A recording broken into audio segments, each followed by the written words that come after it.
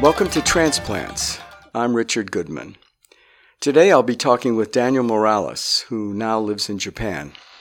I first met Daniel in New Orleans, where he grew up. I met him at the University of New Orleans.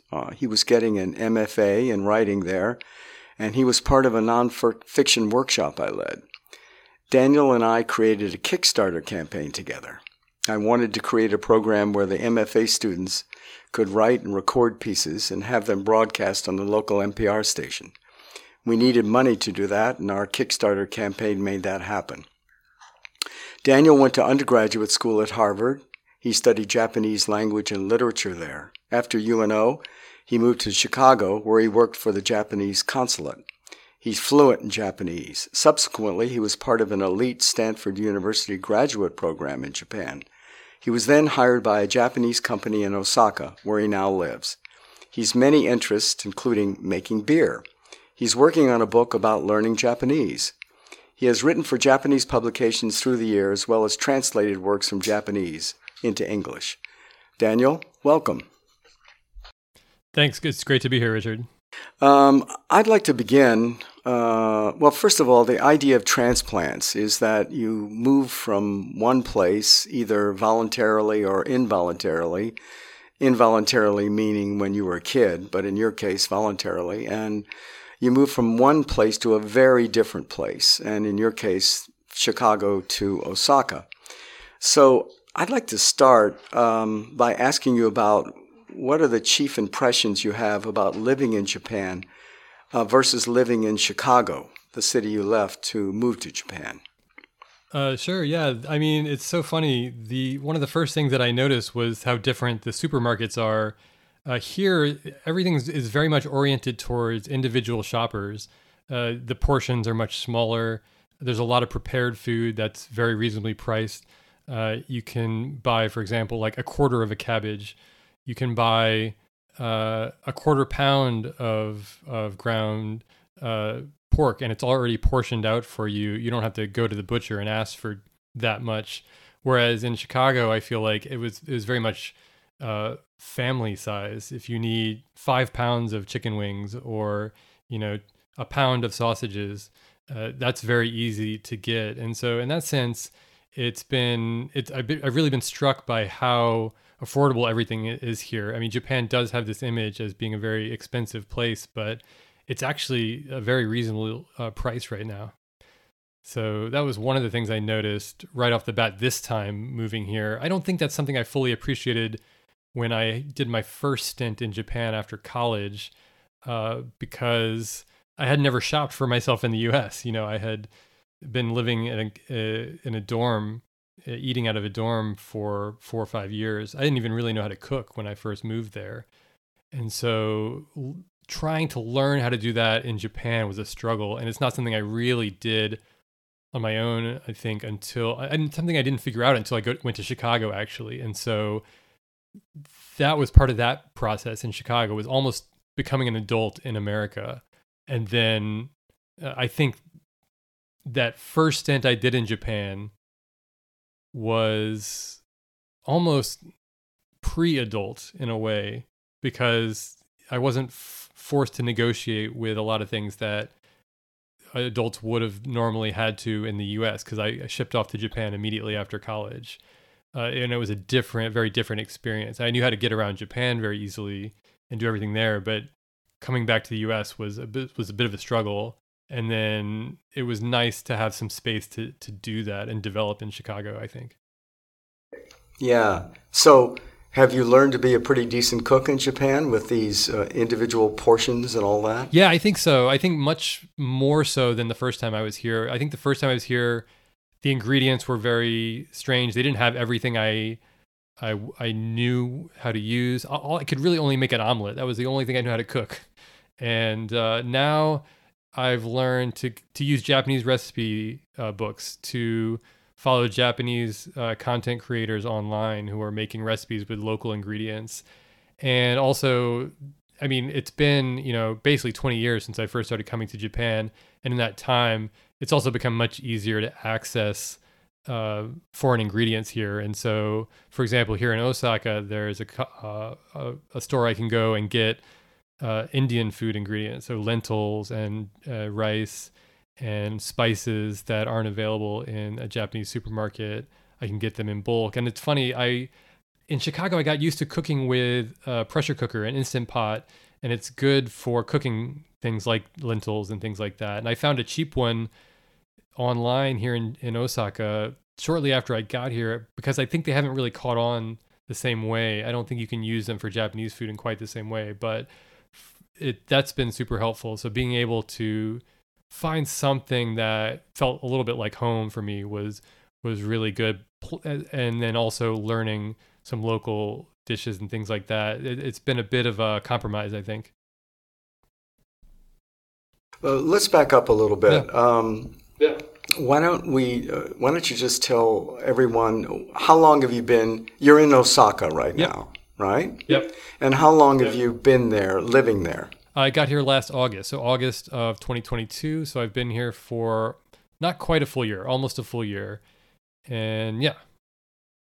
Okay, and did you know much about Osaka before you moved there? I'd visited once or twice, to be honest. I did not know too much about it, but I was very familiar with Japan.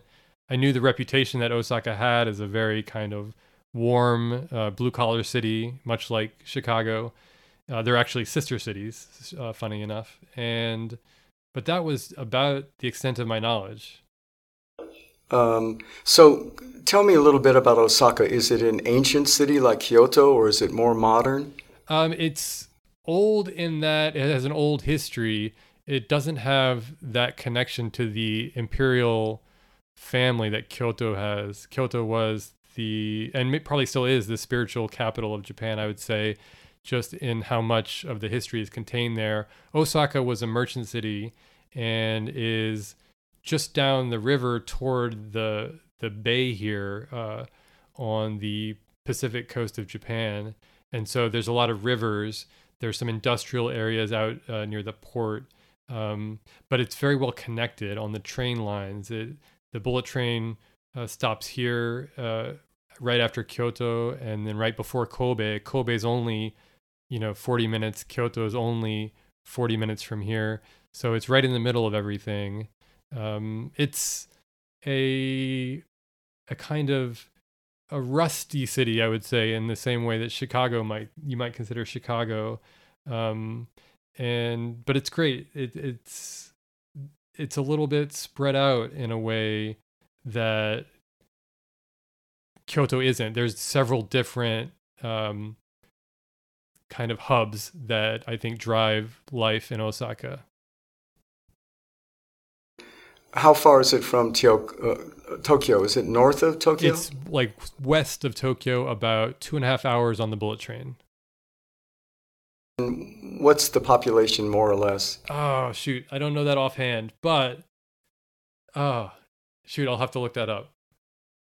2.7 million. Yeah, so compared to the Tokyo greater area, greater metropolitan area is about 36 million. I would say this area is significantly smaller than that, but it's still an extended urban area that stretches from, the suburbs to the southwest, up to the north near Kyoto, and then to the west of Kobe. Yeah. But you wouldn't, or would you say that it's a tourist destination for foreigners? I mean, Kyoto and Tokyo, of course, but do people come to Osaka? Yeah, absolutely. It's definitely not that same. It's probably the third stop, if not fourth or fifth, because a lot of people are going to be interested in going to other shrines or places like Hiroshima, and maybe even other places such as Fukuoka, which is in southern Japan. Might get a little more tourists, but yeah, people do come visit. They're starting to come back now. In the last 6 months, we've seen a major increase in tourists after the pandemic. Okay. Can you tell me a bit about where you're living? What sort of place is it? An apartment, and how big, and all that stuff? Sure. Yeah. So I'm living in what they would call 1 LDK, which is one bedroom, one living room, a dining, and a kitchen. And that's how it would be the equivalent of a one bedroom apartment in the US, a very small one bedroom apartment. I think it's probably about 20 square meters. And I'm living about 30 minutes door to door from where I work. I work in a business area that's just south of Osaka Station, I would say. And so I live on a kind of interesting little crossroads of sorts. It's called Awaji Station. And from here, I can go directly to Kyoto. I can go directly to Osaka Station.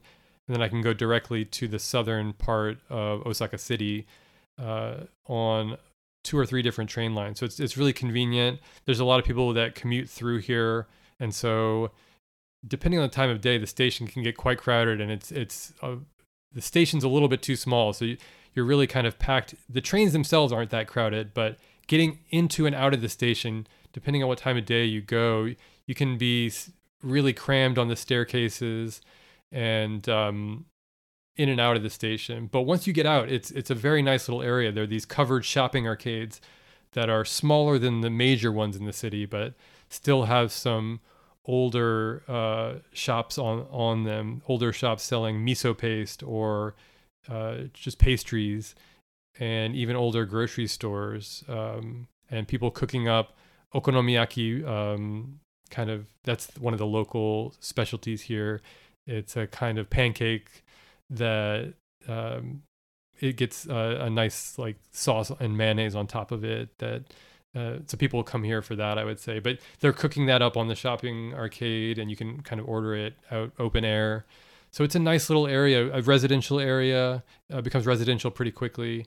And I got really lucky. My realtor just recommended it, and I ended up living here. So I feel very fortunate. Good. So you work for a Japanese company, and you are, as I understand it, and correct me if I'm wrong, are you translating from Japanese into English? Are you translating from English into Japanese, or both, or something different here? Yeah, so I translate from Japanese into English. Also, we do a lot of kind of coordination, and that requires communicating in Japanese with our Japanese counterparts. They're the ones that are taking our product and then incorporating it into the work we do, so that we have work in every language, including Japanese. And so, we've got a full team of translators, editors, project managers that interface with our Japanese coworkers. Yeah. So you are really, really intensely in the Japanese society by working for a Japanese company and communicating in Japanese. I mean, that's intense. How's that going? It's been, I think, for the most part, good. I think, if it was my first time doing it, it would have been a lot more intimidating. But I knew what to expect. I kind of knew everything, how it was going to happen, and that familiarity made it much easier for me, to be honest. I knew how to find an apartment in Japan. I knew what I needed to do once I got here to register with the local government. And that's just something that I built up over time, and having done it, I think now that I studied abroad for a year during college. That was one long stay. Before that, I had only ever traveled as a tourist. And then immediately after college, I lived here for 5 years. And so both of those stays, I think, are what really prepped me for the smooth transition back into life here. And then also coming over on business trips while working in Chicago, that, kind of kept me a little bit fresh. But yeah, and then also, I think one thing that's interesting in Japan is that there's a sense that it's a very it is a very moderate culture. It's a very respectful culture. The idea, I guess, is that, the stereotypical idea is that you don't rock the boat here, or you try not to. But what I think sometimes people who aren't Japanese interpret that to mean is that you can't ask for anything. You can't make any requests. You can't even communicate sometimes in a way that in order to help yourself. But this time I just knew that that's not the case. That's not true. That you're not putting anyone out by sending an email and asking them, oh, hey, by the way, what specific paperwork do I need? I'm not seeing the right thing. I'm getting this response from this office. Is there anything you can do to help me? Or do you have any recommendations for things like this? And even if they just tell you no, there's no harm done in that. And so I think that in that sense, just being like confident of myself interacting in the culture and confident with my language, it just has made it all very, very easy. But if you hadn't done that before, it feels a lot more intimidating for sure. Yeah, yeah. It just struck me. You worked for two Japanese companies in Chicago, right? Well, one was the consulate and the other was a real estate place. Have you ever worked for an American company? Well, technically, the trade association that I worked for in Chicago was a trade association for property managers.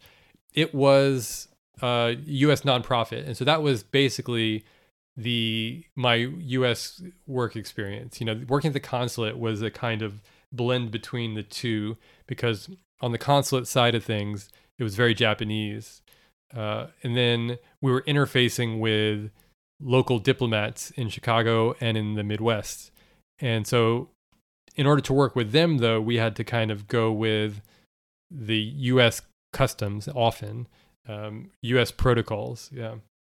I guess what I'm trying to get at is the differences between being an employee for a Japanese company in Japan and an American company. I mean, do they treat you any differently at all at your job in Japan because you're an American, or are you just you're like everybody else, you have to perform at a certain level, etc.?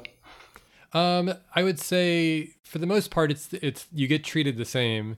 There's a lot of foreigners working in my department, and so in that sense, a lot of the managers are foreigners, and so the expectations in that sense might be a little bit different than working for a Japanese manager. But for the most part, everyone, I think it really is about compromise. You know, to be honest, I find that everyone is we're all meeting each other part way in the kind of understanding of what is expected of us. Mm-hmm. So how often are you speaking English every day? I know that's probably not an exact science to this, but would you say that most every day you're speaking Japanese 80% of the time and English 20, or do you have any idea about that? To be honest, because we're going into English, I would say I unfortunately largely speak English during the workday.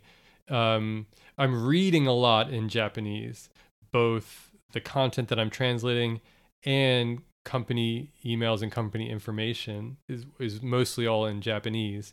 And if you're able to communicate fluently and quickly, then you're really an asset, because you start to earn the trust of your Japanese coworkers, and they understand they can go to you with questions or needs and things like that.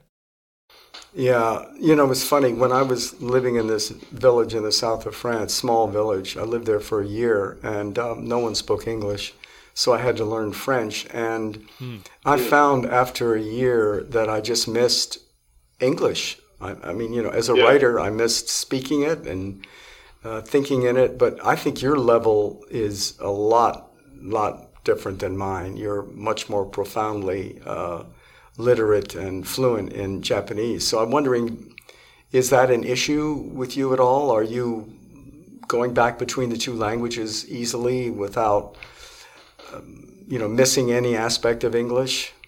Oh, you definitely miss English. You start to thirst for it. It's funny. That reminds me of the second time I came to Japan.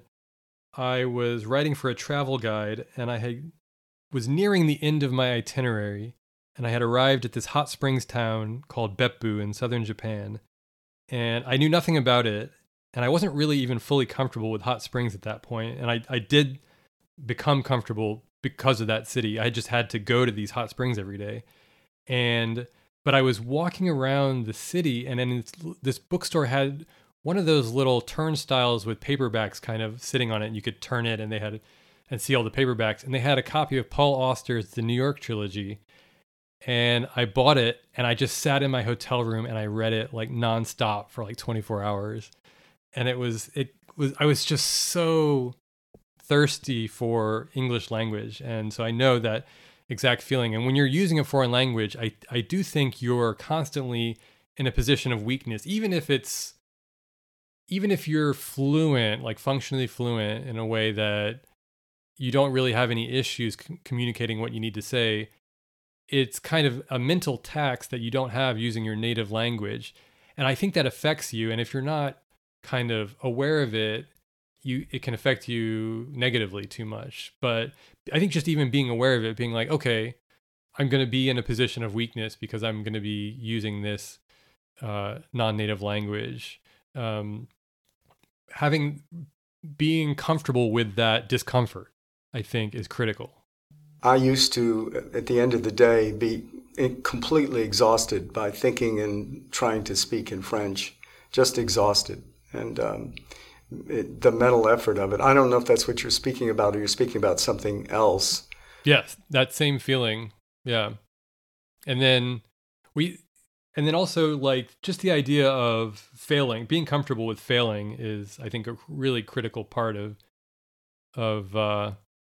living in a foreign language. You can't be afraid to make mistakes. And I know people who they won't even attempt to speak a language that they've studied in school and, for years, because they're just afraid of making a mistake. They feel ashamed about it. But you can't be that way, or you'll never get anywhere, Yeah.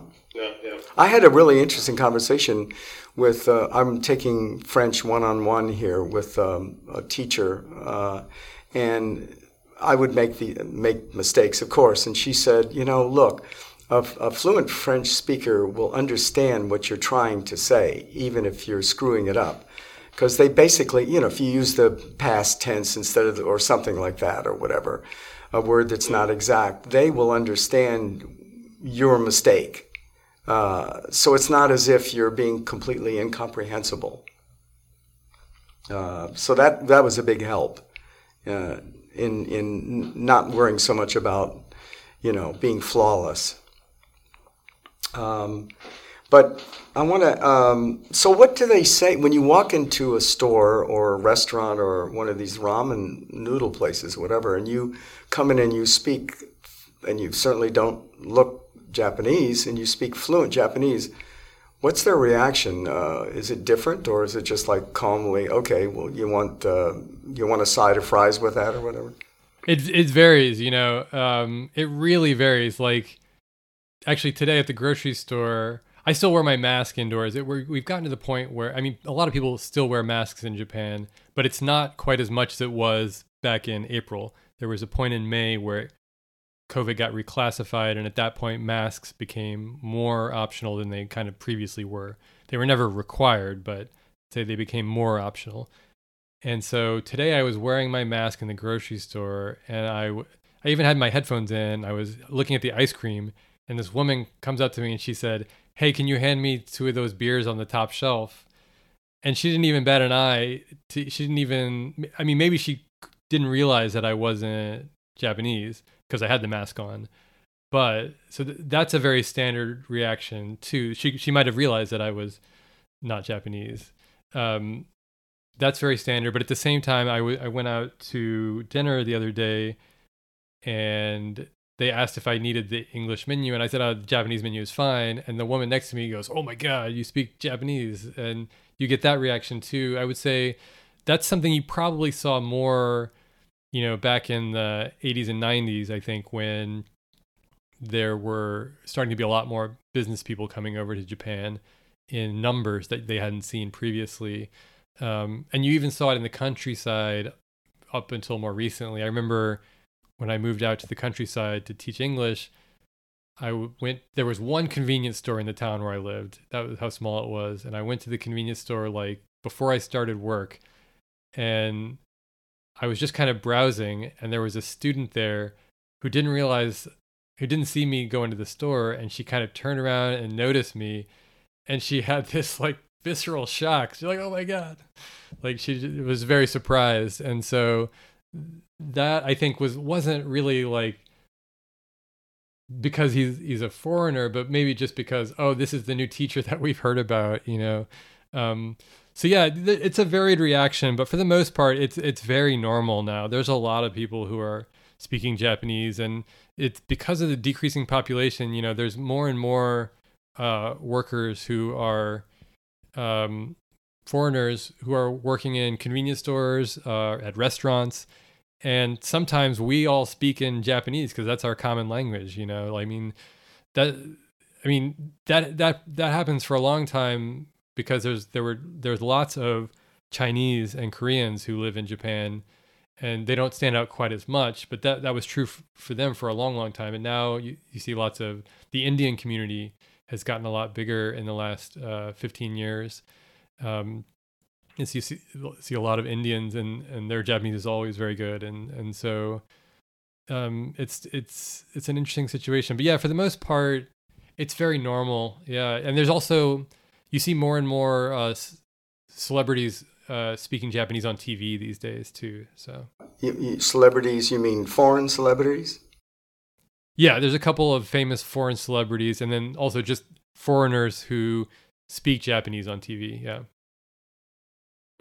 Well, I'm just going to ask one or two more questions, and then because you've been very generous with your time, do you think you could live in Japan permanently? That's a really good question. Yeah. Yeah, I think it's possible.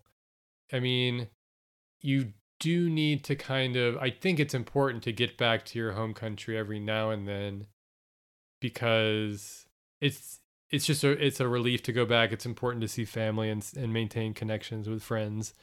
That's really what would be the hard part. The actual day-to-day of living in Japan for me these days is quite easy and very pleasant. And so I think in that sense, it would be something I could do long term. Yeah. I don't want to get all mystical on you here, but when I went to Paris for the first time, I felt this, and I've heard other people say this more or less. That I sort of felt like I belonged there. That maybe I don't want to get into previous life craziness, but that part of me was a citizen there by spirit or by something, and I felt completely at home there. Even at that point, I didn't speak the language. This is before I went to the south of France. Do you feel anything like that kind of attachment that's almost preordained about Japan, or not? Yeah, I think in a way, I think for me, coming to Japan, I didn't feel like I belonged here immediately, but I did feel that first summer I came here was just so like eye-opening for me in so many different ways, and forced me out of a comfort zone that I didn't even realize that I had been inhabiting for so long. And my diet was forced to change, you know, the way I bathed was forced to change, you know, my entire experience with transportation was changed. And in that sense, it really opened up my eyes to living in a different way.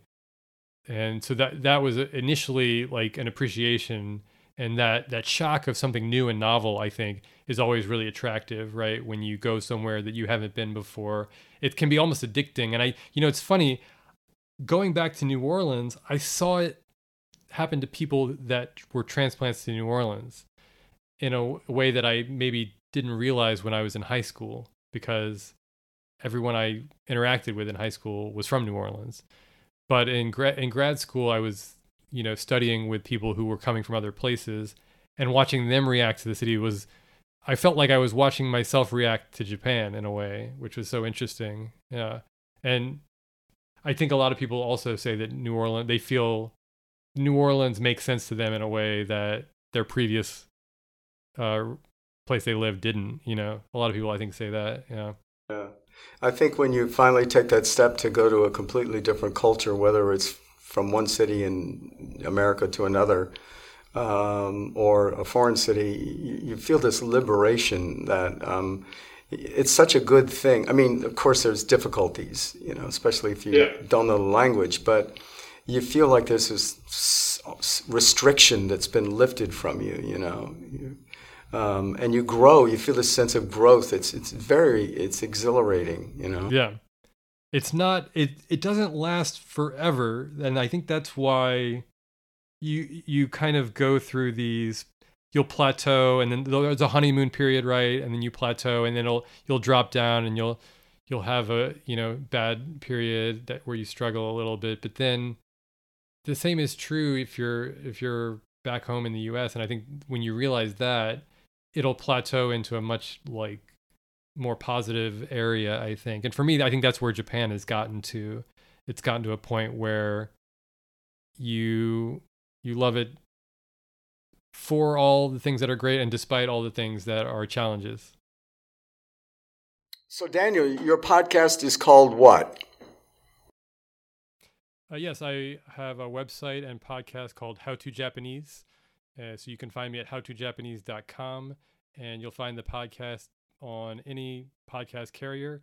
I just finished the third season. I had 2 seasons interviewing people about how they learn Japanese and what kind of work they do.